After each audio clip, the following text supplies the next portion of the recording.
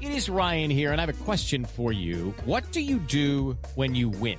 Like, are you a fist pumper, a woohooer, a hand clapper, a high fiver? I kind of like the high five, but if you want to hone in on those winning moves, check out Chumba Casino. At ChumbaCasino.com, choose from hundreds of social casino-style games for your chance to redeem serious cash prizes. There are new game releases weekly, plus free daily bonuses. So don't wait. Start having the most fun ever at ChumbaCasino.com. No purchase necessary. VGW Group. Void where prohibited by law. See terms and conditions. 18+. Impact of Influence, the Murdaugh family murders.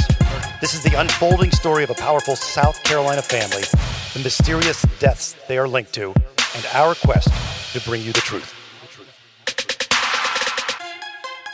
Hello, friend. Welcome. Always grateful that you decided to spend some time with us. A lot of options to do with your free time, and you chose us, and it means a lot. Reach out to us. Murdaugh Podcast on Facebook, MurdaughPodcast.com, and Matt Harris Podcast at gmail.com. Seton Tucker was at the courthouse, the federal courthouse in Charleston. We are on week 2 right now of the Russell Lafitte trial. He, of course, is the banker who is buddies with Alec Murdaugh, and he is the only one being federally charged at this point in anything. And he is the conservator for a few of Alec's victims, people that Alec represented at one time or another, and they all took the stand for the prosecution. Also, I think we're up to something like 19, 20 witnesses for the prosecution, including an FBI agent and Becky Lafitte, a bank expert from the FDIC, Timothy Rich. So, Seton, you were there for many of these examinations and cross-examinations. Which do you want to start with first? What popped out at you the time you were there? I know they're long, long days, and it is tough to sit through some of the minutia that goes on. But you said the jury seemed laser-focused, and I was interested. Did people take notes? The jury, any people take notes? Some were taking notes. Some were just, they had screens in front of them that they could see the exhibits as they were being pulled up. I think 2 jurors would share one screen. Oh, wow. And they really did seem to be paying really good attention, especially some of the drier financial crime information. I don't want to say dry because it's obviously very important, but when you're going over checks and that sort of thing, it can become long. Sure, of course it can. And a lot of it's kind of repetitive because they're still making this similar point about these loans. Hannah and Elena Plyler were involved in an accident. I think a Ford Explorer they were in crashed. Yes, their mother was driving and their brother was killed in the same accident. Alec represented them, and then Russell Lafitte became their conservator. What was the takeaways from the Plyler testimony? Well, it was heartbreaking to hear their story. Elena Plyler and Hannah, they were kind of tossed around from family member to family member. Their father, according to their testimony, was an alcoholic, and it was really just a sad situation. They had to go to Russell when they needed extra money for something, if it was related to school or when they needed to purchase a vehicle. And Elena actually purchased a house at 17 and needed to get permission from Russell to do this, and he helped her with the house. It seemed like maybe there was some conflict. She really liked this one house, and he didn't approve it because the kitchen was too small.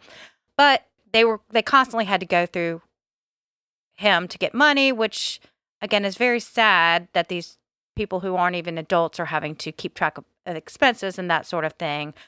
It did seem like they were unaware. Hannah Plyler, there were a lot of loans taken out of her account, and she was not aware about these loans. And in further testimony, we kind of hear a lot about these loans. It sounds like Russell was using one loan to pay off another loan. He re-ups these loans, takes it from a different conservatorship to pay this conservatorship. So kind of a shell game going on.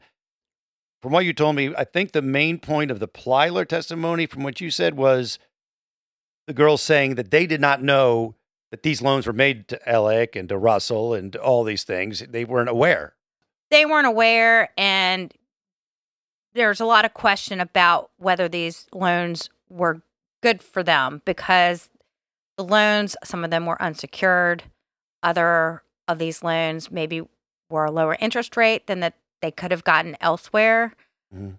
That was a little bit controversial. That was brought up that when the forensic accountant for the FBI testified, she kind of went through each an individual loan and each check.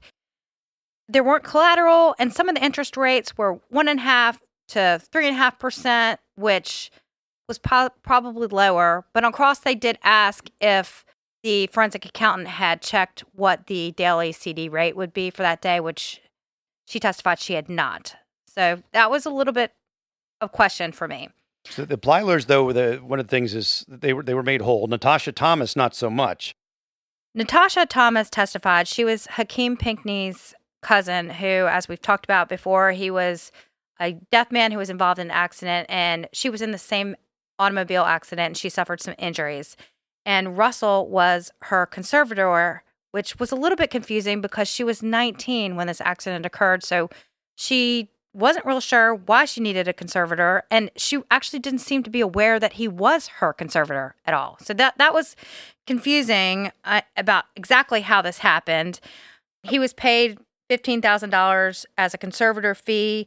She didn't remember it. He took a bunch of loans out of her account, and some of the questions that were asked to her by the prosecution is if she knew who Maggie Murdoch was, if she knew who Murdoch Charters were, who Charles Lafitte was, who Hannah Plyler was, who Randolph Murdoch III was, who Malik Williams was. These were all people who were given loans out of her conservatorship. And it was after her testimony that state rep and attorney, her attorney, Justin Bamberg, talked to the state newspaper. And he said, this is the clearest evidence yet that Lafitte and Murdoch were stealing from a person whose proceeds from a lawsuit were supposed to be placed in a conservatorship. His quote is, Lafitte had absolutely no legal authority to do this, Bamberg said. He blatantly stole that $325,000. Right. And she was asked about this $325,000 if she had ever received it. And her quote was, if I did, I would remember that. Yes. Right. Which kind of got, and she was very dynamic, and I think would probably resonated with the jury. At the beginning of her testimony, they asked her if she knew who Russell Lafitte was, and she said, now or then? And everyone kind of giggled a little bit. And one of Alec's victims, Arthur Badger, also testified, another crash accident victim, testified he received $369,000 from a car crash case, but he was unaware of another $1.3 million in his case sent to Palmetto State Bank, which bank records say was instead dispersed elsewhere. That is an issue. And some went back to Hannah Plyler's account. Again, this whole theme of moving money from one settlement to pay off this other loan, to pay off that, to pay off that. That was just really, again, hitting home that money was coming in and Russell Lafitte was moving it around to pay, either give loans or to pay off loans. Now the question will be whether what he was doing was legal or illegal. And that brings us to one of the experts you wanted to talk about, Seaton. Yeah, I thought the expert who was the most damning against Russell Lafitte was Tim Rich with the FDIC.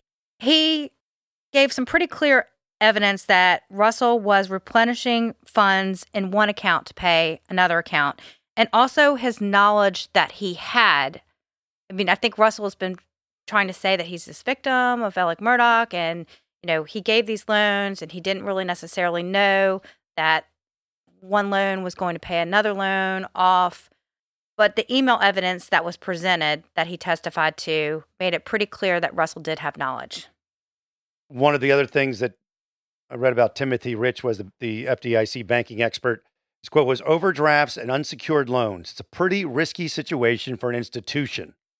He testified on multiple occasions Lafitte made large payments that rescued Murdoch from his habit of frequently overdrawing his account by substantial amounts. And I think there was some testimony that he was hundreds of thousands of dollars overdrawn, and at one point even maybe $1 million. I don't know exactly how much, but they did present this graph, and you could see it was a line graph, and it had peaks and valleys of when Alec Murdoch was below. And it seemed like every time he dipped below, then he would get another loan. It was pretty, I think, good visual to kind of see how this money was being shifted around. And Alec wasn't rolling the dough at times. Like if you have an overdrawn account, most of us aren't getting and a loan. Right. But on the cross, and what the defense is trying to hammer in is this is community banking, is relationship banking, and that they, have different set of rules than what a big bank has. And Alec was always good for the money. He'd always come up with the money. Maybe he didn't always come in a timely fashion, but they'd bank with him for years. They know the family. It's a relationship banking situation. Correct me if I'm wrong, which is possible. The summary of the prosecution case seems to be Russell Lafitte was giving loans to Alec Murdaugh and others that he shouldn't have been giving, and he didn't have the right to do it. And the defense is saying, well, look at these bylaws, or look at this, or look at that. He did have the right to do this, and he was just being bullied by Alec to make some of this happen. Is that kind of what you took away? It is, but there were also some questions about the conservator fees that he did take. For example, with the Plyler case, he's managing some of their money, but they also had a much larger son. I think Elena's was over $4 million. Hannah's was over $2 million. And that was in an annuity, but it looks like he also took conservator fees off of the money, that bigger amount of money that he was really not managing. Okay, so that was just sitting there. He wasn't managing it, so he shouldn't be getting paid for it. That's what I understood. Two other things that I want to point out is this $750,000 loan that was made to Alec to renovate the Edisto Beach house. And this loan was made several weeks after the deaths of Maggie and Paul. Did that seem odd to you when you heard it? I mean, she's dead. 2 weeks later, he's like, I think I'm going to redo the beach house. Well, I think that was kind of already in the process, because it came out in testimony, I believe, today about a appraisal of that house. They were trying to get with Maggie to appraise that house. Okay. But it appears as if this loan that was made to Alec did not go for Edisto Beach house renovations. Half of it went to go to his overdraft in his checking account, and the other half went to Chris Wilson to pay missing attorney's fees. And one other point that was confusing to us was Johnny Parker's names come up, and Johnny Parker is Johnny Parker of Parker's Law Group. As we have mentioned earlier, PMPED renamed themselves Parker Law Group after all of this mess. He made a loan to Russell Lafitte to make a trust whole. I just can't wrap my head around why he would do that. He's not involved. He's not the attorney. Alec's the attorney. He's not the conservator. Russell's a conservator. And out of nowhere, he makes a loan to make a trust whole. The implication is, all alleged, the implication to me is he knew something was shady. Because why else would he say, hey, I'll take care of that. Don't you guys worry about it. Well, and during a cross, Bart Daniel tries to bring up that Russell is making payments back to Johnny Parker to pay back this loan. But that was kind of the judge shut it down. Okay. So again, the implication that we're starting to get there again right now is maybe Lafitte went to Parker and said, I need some money to pay off this trust because there's missing money out of this trust and I screwed up. That could be a possibility. That's weird that Johnny Parker is involved in something that doesn't have his fingerprints on it or shouldn't. Yeah, seemed weird to me. Let's bring in our legal analyst, former district attorney and former defense attorney, John Snyder, for a few questions about this prosecution case. One of the first things the judge said on Monday when I was there is he talked to the jury and said, as he had in previous days, to stay away from the media. He kind of reminded them of that. And I wanted to first talk to John about how do we know that the jury is actually staying away from the media? They're not listening to podcasts, or they're not on social media, or reading newspapers, or watching TV. How can we know that they are not actually doing this? Well, they take an oath as a juror to not do that, one. Two, if a judge in court looks at you and says, do the following, and you don't do the following, he can hold you in criminal contempt, which means he has the ability to imprison you after a hearing and decide that you need to go sit in jail for a good period of time while you think about the error of your decision. I in no way want to suggest that the jury would do any of these things, but in my mind, I always pictured when people are serving on these type juries, they're locked in a hotel room and they have tape on the door and they don't have access to their phones or television or newspapers. But that's not the way it works anymore. It's rarely sequestered, right, John? It's sequestered, but it's sequestered from your daily, news consumption. It is not sequestered from life as you know it. And I mean, if you talk to 1,000 people that had jury duty, I would guess that 1,000 of them would tell you they didn't look at a newspaper. They took their role as a juror very, very seriously. Again, there's always an exception, but those are not in any way. They make for good TV movies, but that's not what happens normally. Well, I will say that I was so impressed with this jury about how much they seemed to be paying attention, because we had to listen to a lot of kind of dry stuff. It's all financial crime stuff, and it's at times it's a lot of the same stuff, especially when we were listening to the FBI auditor. She's going over check after check after check, and it's a lot, and they appear to be paying attention the entire time. I have a question for you, Seaton. Did you notice jurors taking notes? Some were taking notes and some were not. Okay, Seaton, I want you to describe for me the seating situation in the courtroom. They had the right side of the courthouse kind of reserved for victims and their attorneys, and there was a little bit of seating in the back, but so it was kind of one of those weird things where we were having to sit over on the side behind the Lafitte family. And I don't really know, like a wedding, are you picking sides? I did, of course we want to remain neutral, but it did feel a little strange. We were sitting several rows back from Russell's wife and daughter and mother. And it was impossible also not to feel a little bit sympathetic for them, because they're watching their loved one go potentially going to be sent away to jail.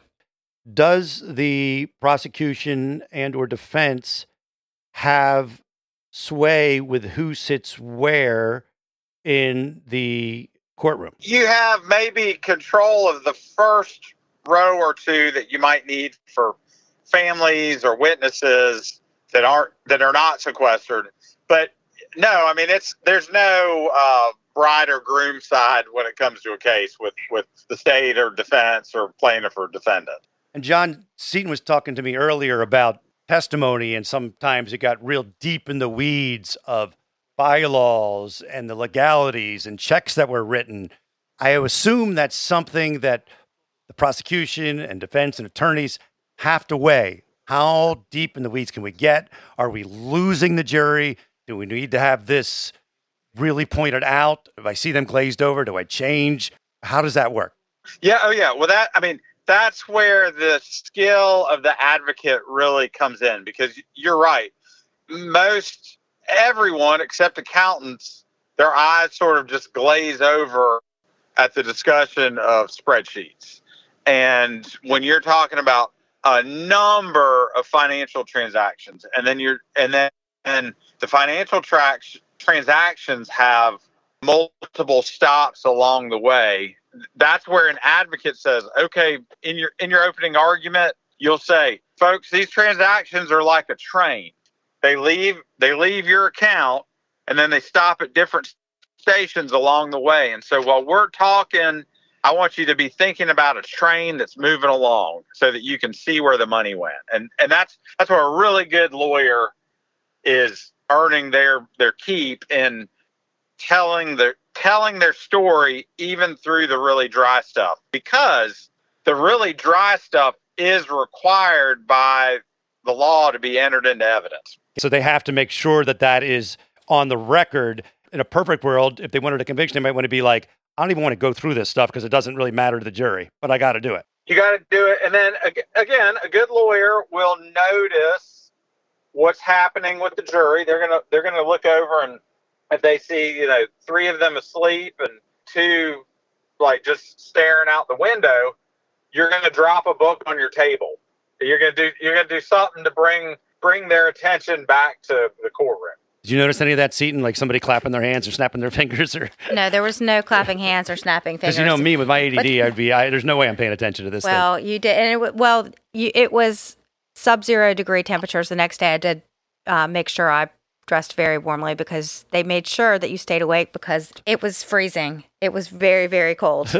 One of the Plyler sisters, Elena, mentions in her testimony this car loan that was taken out for a very high interest rate and questions why they got this loan at this high interest rate when there should have been enough funds in her trust to pay for the car without having to take out a loan.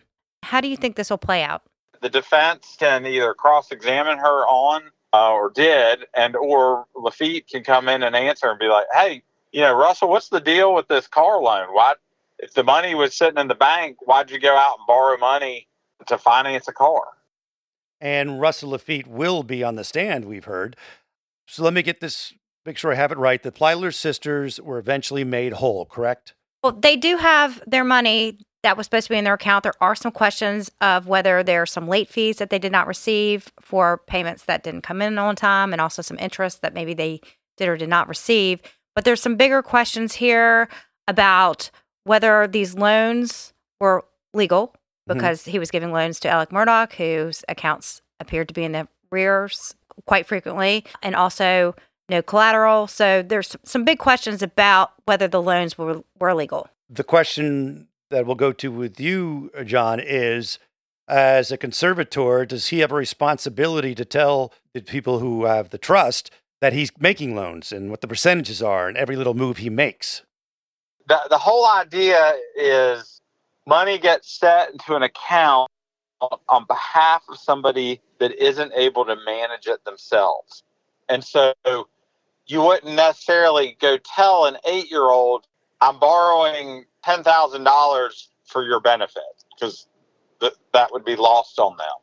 And so there may not have been an obligation to tell the beneficiaries of the transaction. Now, common sense would say, okay, when it came time for the recipient, the beneficiary, to receive funds, were all of those funds there plus the interest that they were supposed to earn by the legal rate? And if the answer is yes, that's going to be a little bit harder for the prosecution, unless there are clear statutory requirements that Russell didn't follow, and in which case all this evidence of all these different transactions is just kind of rolling up counts that will be found against him by the jury. So we've talked about questions about how Russell handled things as a conservator for the Plyler girls and others. But another question that came into play was, did he act appropriately as an officer of the bank? So one of the things that the Fed is focused on is, in his role as chairman of the bank, which is a FDIC establishment. So the federal government has jurisdiction over how banks operate, lend, not lend, disperse finances. And so even if his roles and duties seem tawdry, they may not have been illegal as it relates to the South Carolina responsibilities of the conservator, but they may be illegal based on what the rules are regarding the president of a bank. Because from all the things we've talked about, there's potential self-dealing. And so even though in his mind he made everybody whole, that doesn't matter if he violated his rights and obligations and duties as an officer of an FDIC-regulated business. We also have all of these family members who've been called to testify against Russell Lafitte. And Bart Daniel, who is Russell's attorney, kind of come in and he keeps trying to bring up something about, have the shares been valuated? Have we ever been have there been discussions about selling the bank? And it kind of keeps getting shut down. Judge Gerkel keeps saying, I don't know where you're going with this. But eventually it kind of comes out that it sounds like maybe there's a rift in the family, that some of the family members are wanting to sell the bank, some are not, and maybe never says this, but I think what the defense is trying to get across is that potentially that is a reason why these family members are testifying against Russell.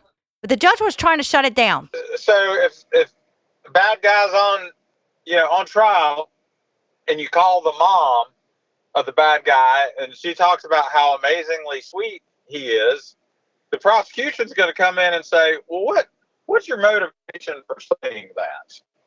And likewise, all these Lafitte family members are talking about how close they are and how much they love each other. But if it turns out that they've actually been embroiled in this massive dispute over selling the bank, and they're on the other side of that dispute, I think that's I do think that's relevant bias to ask about from defense counsel. And Bart Daniel did get admonished from the judge several times. I had never seen this before. It's my first time I've been in a federal court hearing. What does that mean, and how bad is that?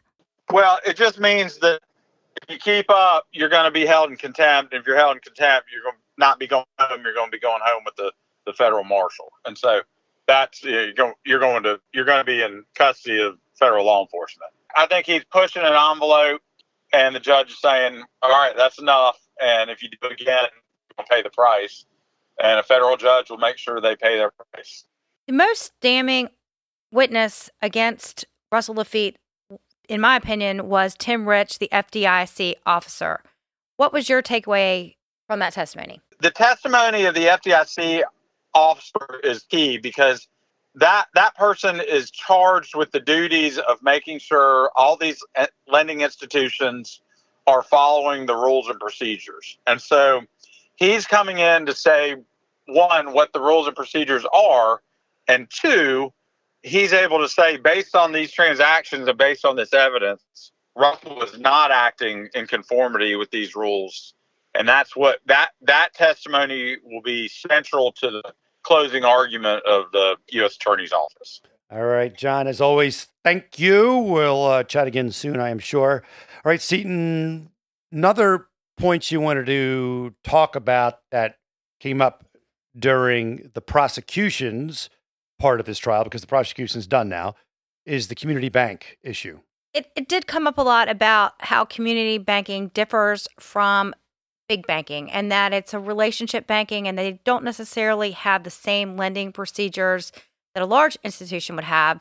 You know, we did have a community banker on a previous episode. I'd really like to bring him back and see what he has to say. I mean, it does seem like there were some red flags with Alec being so, in the rears in his checking account. Yes. Very often, and not having appropriate collateral. But it was also brought up that there was longstanding relationship with the family and that he usually made good on his money. Right. And then one of the things they mentioned was that he was late a lot to pay. They'd have to hey, Alec, we need some money. And they'd be like, oh, here it comes.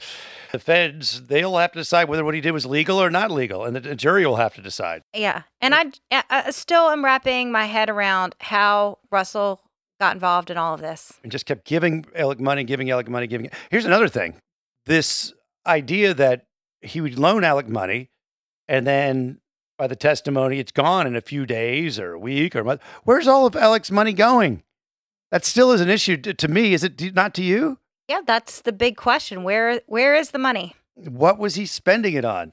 Well, we did mention that the prosecution has rested their case, and now the defense has started calling witnesses. And interestingly enough, John Marvin was called as a witness. John Marvin is Alec's brother, who is not an attorney.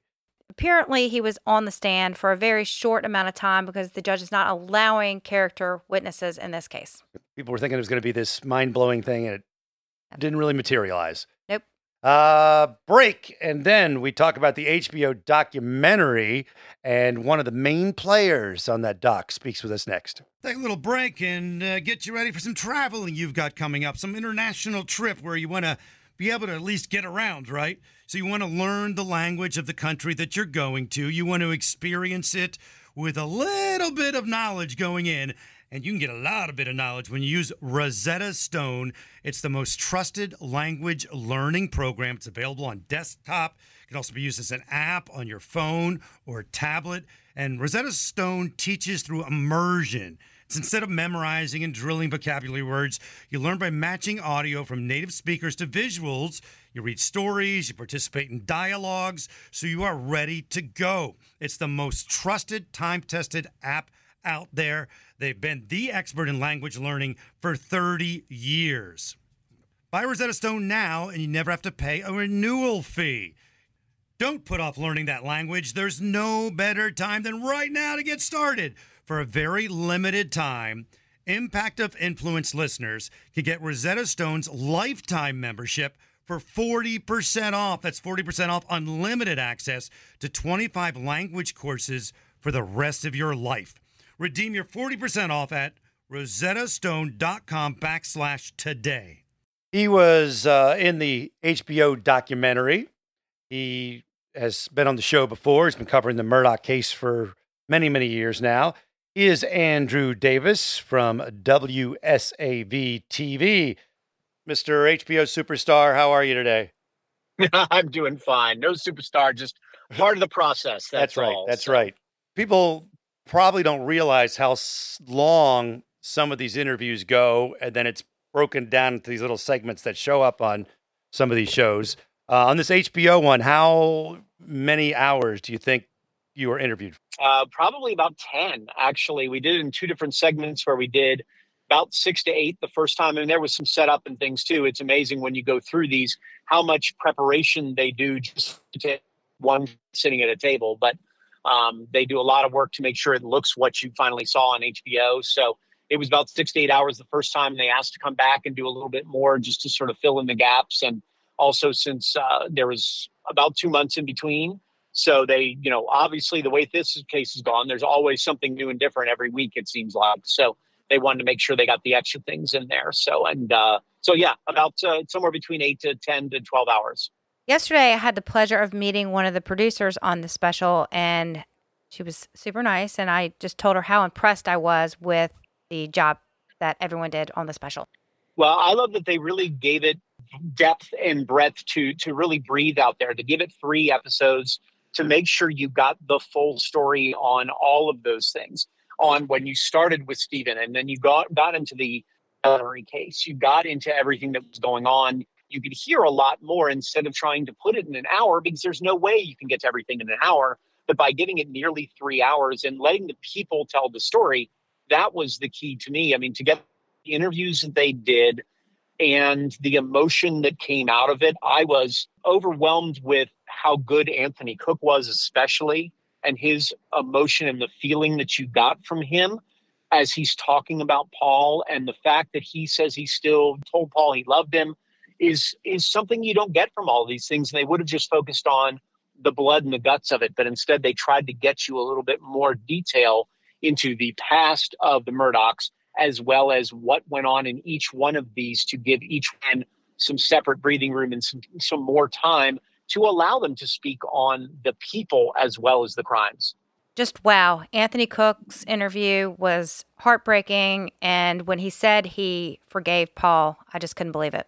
Yeah, you got Anthony really to give everything that he did in that interview too, without saying too much, because he's still got a civil case out there. But he gave you everything that he had, and he gave it with his whole heart, because you could feel every piece of emotion come out of him with it. I was blown away by a young man with that kind of depth to him and that kind of just strength that he showed. The timeline that was presented by Alec's attorney, Jim Griffin, we found interesting. Did you see that as an interesting moment in the doc? I think Jim did a great job in showing you a little piece of what their case would have been for Paul and will be for Alec. He won't give it all to you, but he's setting up that what they've done from the beginning is they've put doubt in people's minds. So if anybody's watching this, they're just trying to bet that little bit of doubt, because they're looking for one juror who may not think that Alec is guilty in this murder trial, because that's all they need. And I think that's Jim's job in this, to try to get one person to think that Alec was not responsible for this. And I have to tell you, he gave me enough pause, even knowing all the details and going through this case for a long time. He gave me enough pause to go, maybe I can see it. With new information that has come out, Jim Griffin's timeline is a little bit messed up with this video at 8:44, which shows Maggie, Paul, and Alec together. What else did you find interesting? Well, and also this aide that seemingly has come out of nowhere that we've not heard of, that there was an aide there with his mother. Is that person going to be key to this trial? Because we've never heard anything about that previously until that came out here. So where does that play in? And the timetable seems to be off, but he happened to be asleep and then got up and finds everybody dead. It's confusing, certainly, but it's obviously one of the ideas that they're going with, and they're sticking with this statement of what they're doing. But now that we have a very specific timetable of 8:44 to 10:02, you know exactly when these murders happened. So, can they, without anybody to say, oh, he was sleeping, it's the perfect situation because nobody can say, I saw him taking a nap. The only person that may have something is if he did go see his mother and was over there with this aide. If it's true what Griffin says, that Alec called the aide to be let in, there should be a phone record of that.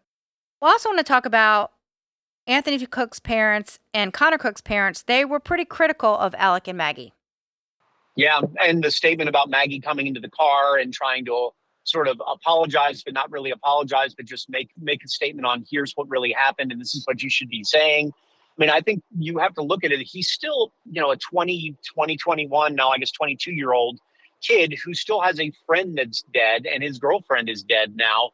And he's got a different feeling about it than the parents who look at it and go, my son, in Connor's case, could be in jail right now if Alec potentially, according to what we're hearing, got his way. So they have a lot more anger from it, and they see it from a completely different angle, much more than Anthony, who's taking it from that emotional angle of the fact that his friends are gone. Obviously, Connor didn't speak, but Connor's got a lot of anger, I'm sure, in there because of the fact of he was the one they were starting to point fingers at. Well, and Connor's father was very good friends with Alec growing up. Seeing these pictures of them from baseball and the rest of it, I think that's where the anger gets for those families too, is we all grew up together. We were all part of the same clique, the same community. And for you to be willing to throw my son under this to protect yours and to do all these things to people that we all knew, how do I know I wasn't the next one, or could I have been the next one? Let's go over the car situation where Maggie got into the car with Anthony Cook's mother. It was odd to me. Andrew, what's your take on it? What they had there was they said that Maggie came into the car with the parents, with the mom, acting like she was being a friend and wanted to talk to her. But instead, everything that they were saying came out that she was not apologizing, but instead making excuses and trying to explain and why maybe that Connor should take the rap or somebody else should take the rap instead of Paul. So it was very surprising. I think you look at what Maggie had in there. Maggie was the one that we knew the least about. Yes. And a lot of things came out about Maggie that surprised people. I've heard from several people watching saying, I didn't know that maybe Maggie was the person that they have put her out to be in this documentary. We always thought it was Alec. And now some of the things have come to life about Maggie that maybe shine in a completely different direction than we thought. And I think back to the Gloria Satterfield story about her falling or being pushed down or whatever you want to say down the steps and eventually dying in the hospital. And Maggie and her were supposed to be close, but Maggie Murdoch only went to visit her one time, I believe. I've always been questioning these. You heard that 911 call and still there's not the shaky voice or anything else when you have this woman bleeding to death right there on the ground. And we always look at Paul's version and how seemingly cold Paul was there. But listen to Maggie's part too. She's not shaken by Gloria Satterfield being there on her property or being anywhere doing this. And that always surprised me too, because we can point the finger at Paul coming off perhaps callously, but Maggie wasn't a whole lot better in that call as well.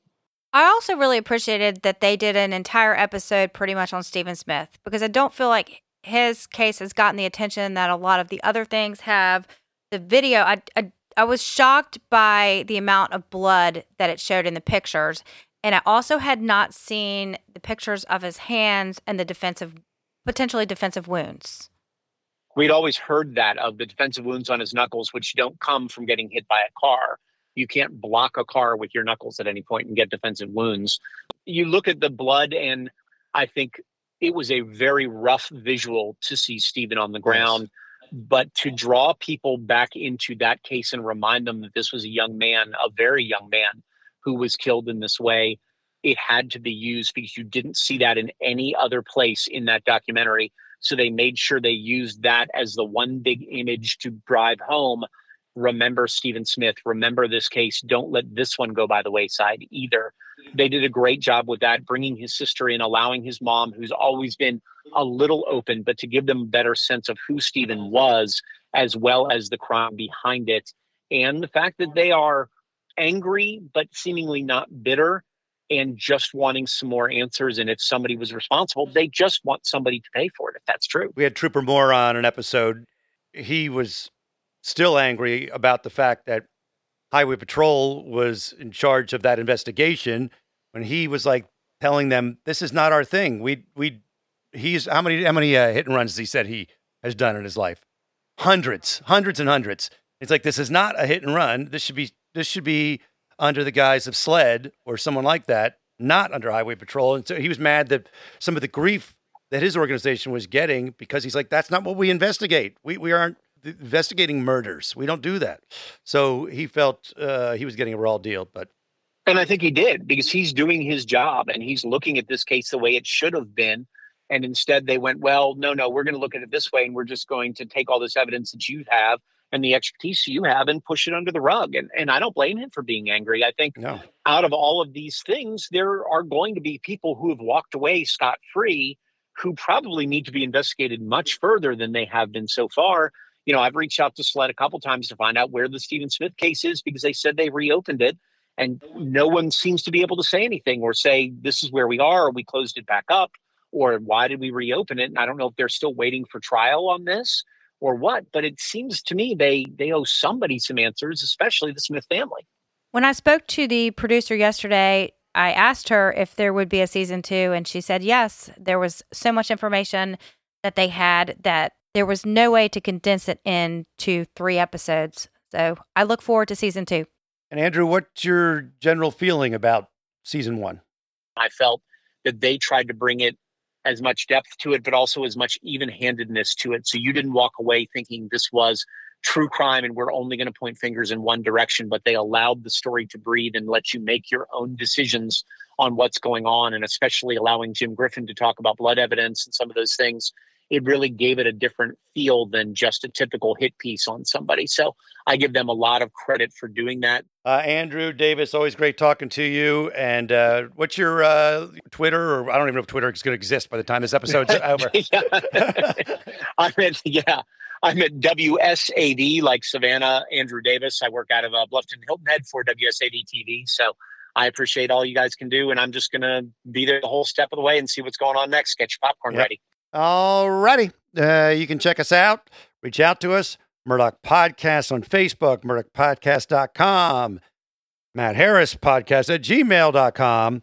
And thank you again. Always grateful. Rate, share, follow, and we'll talk soon.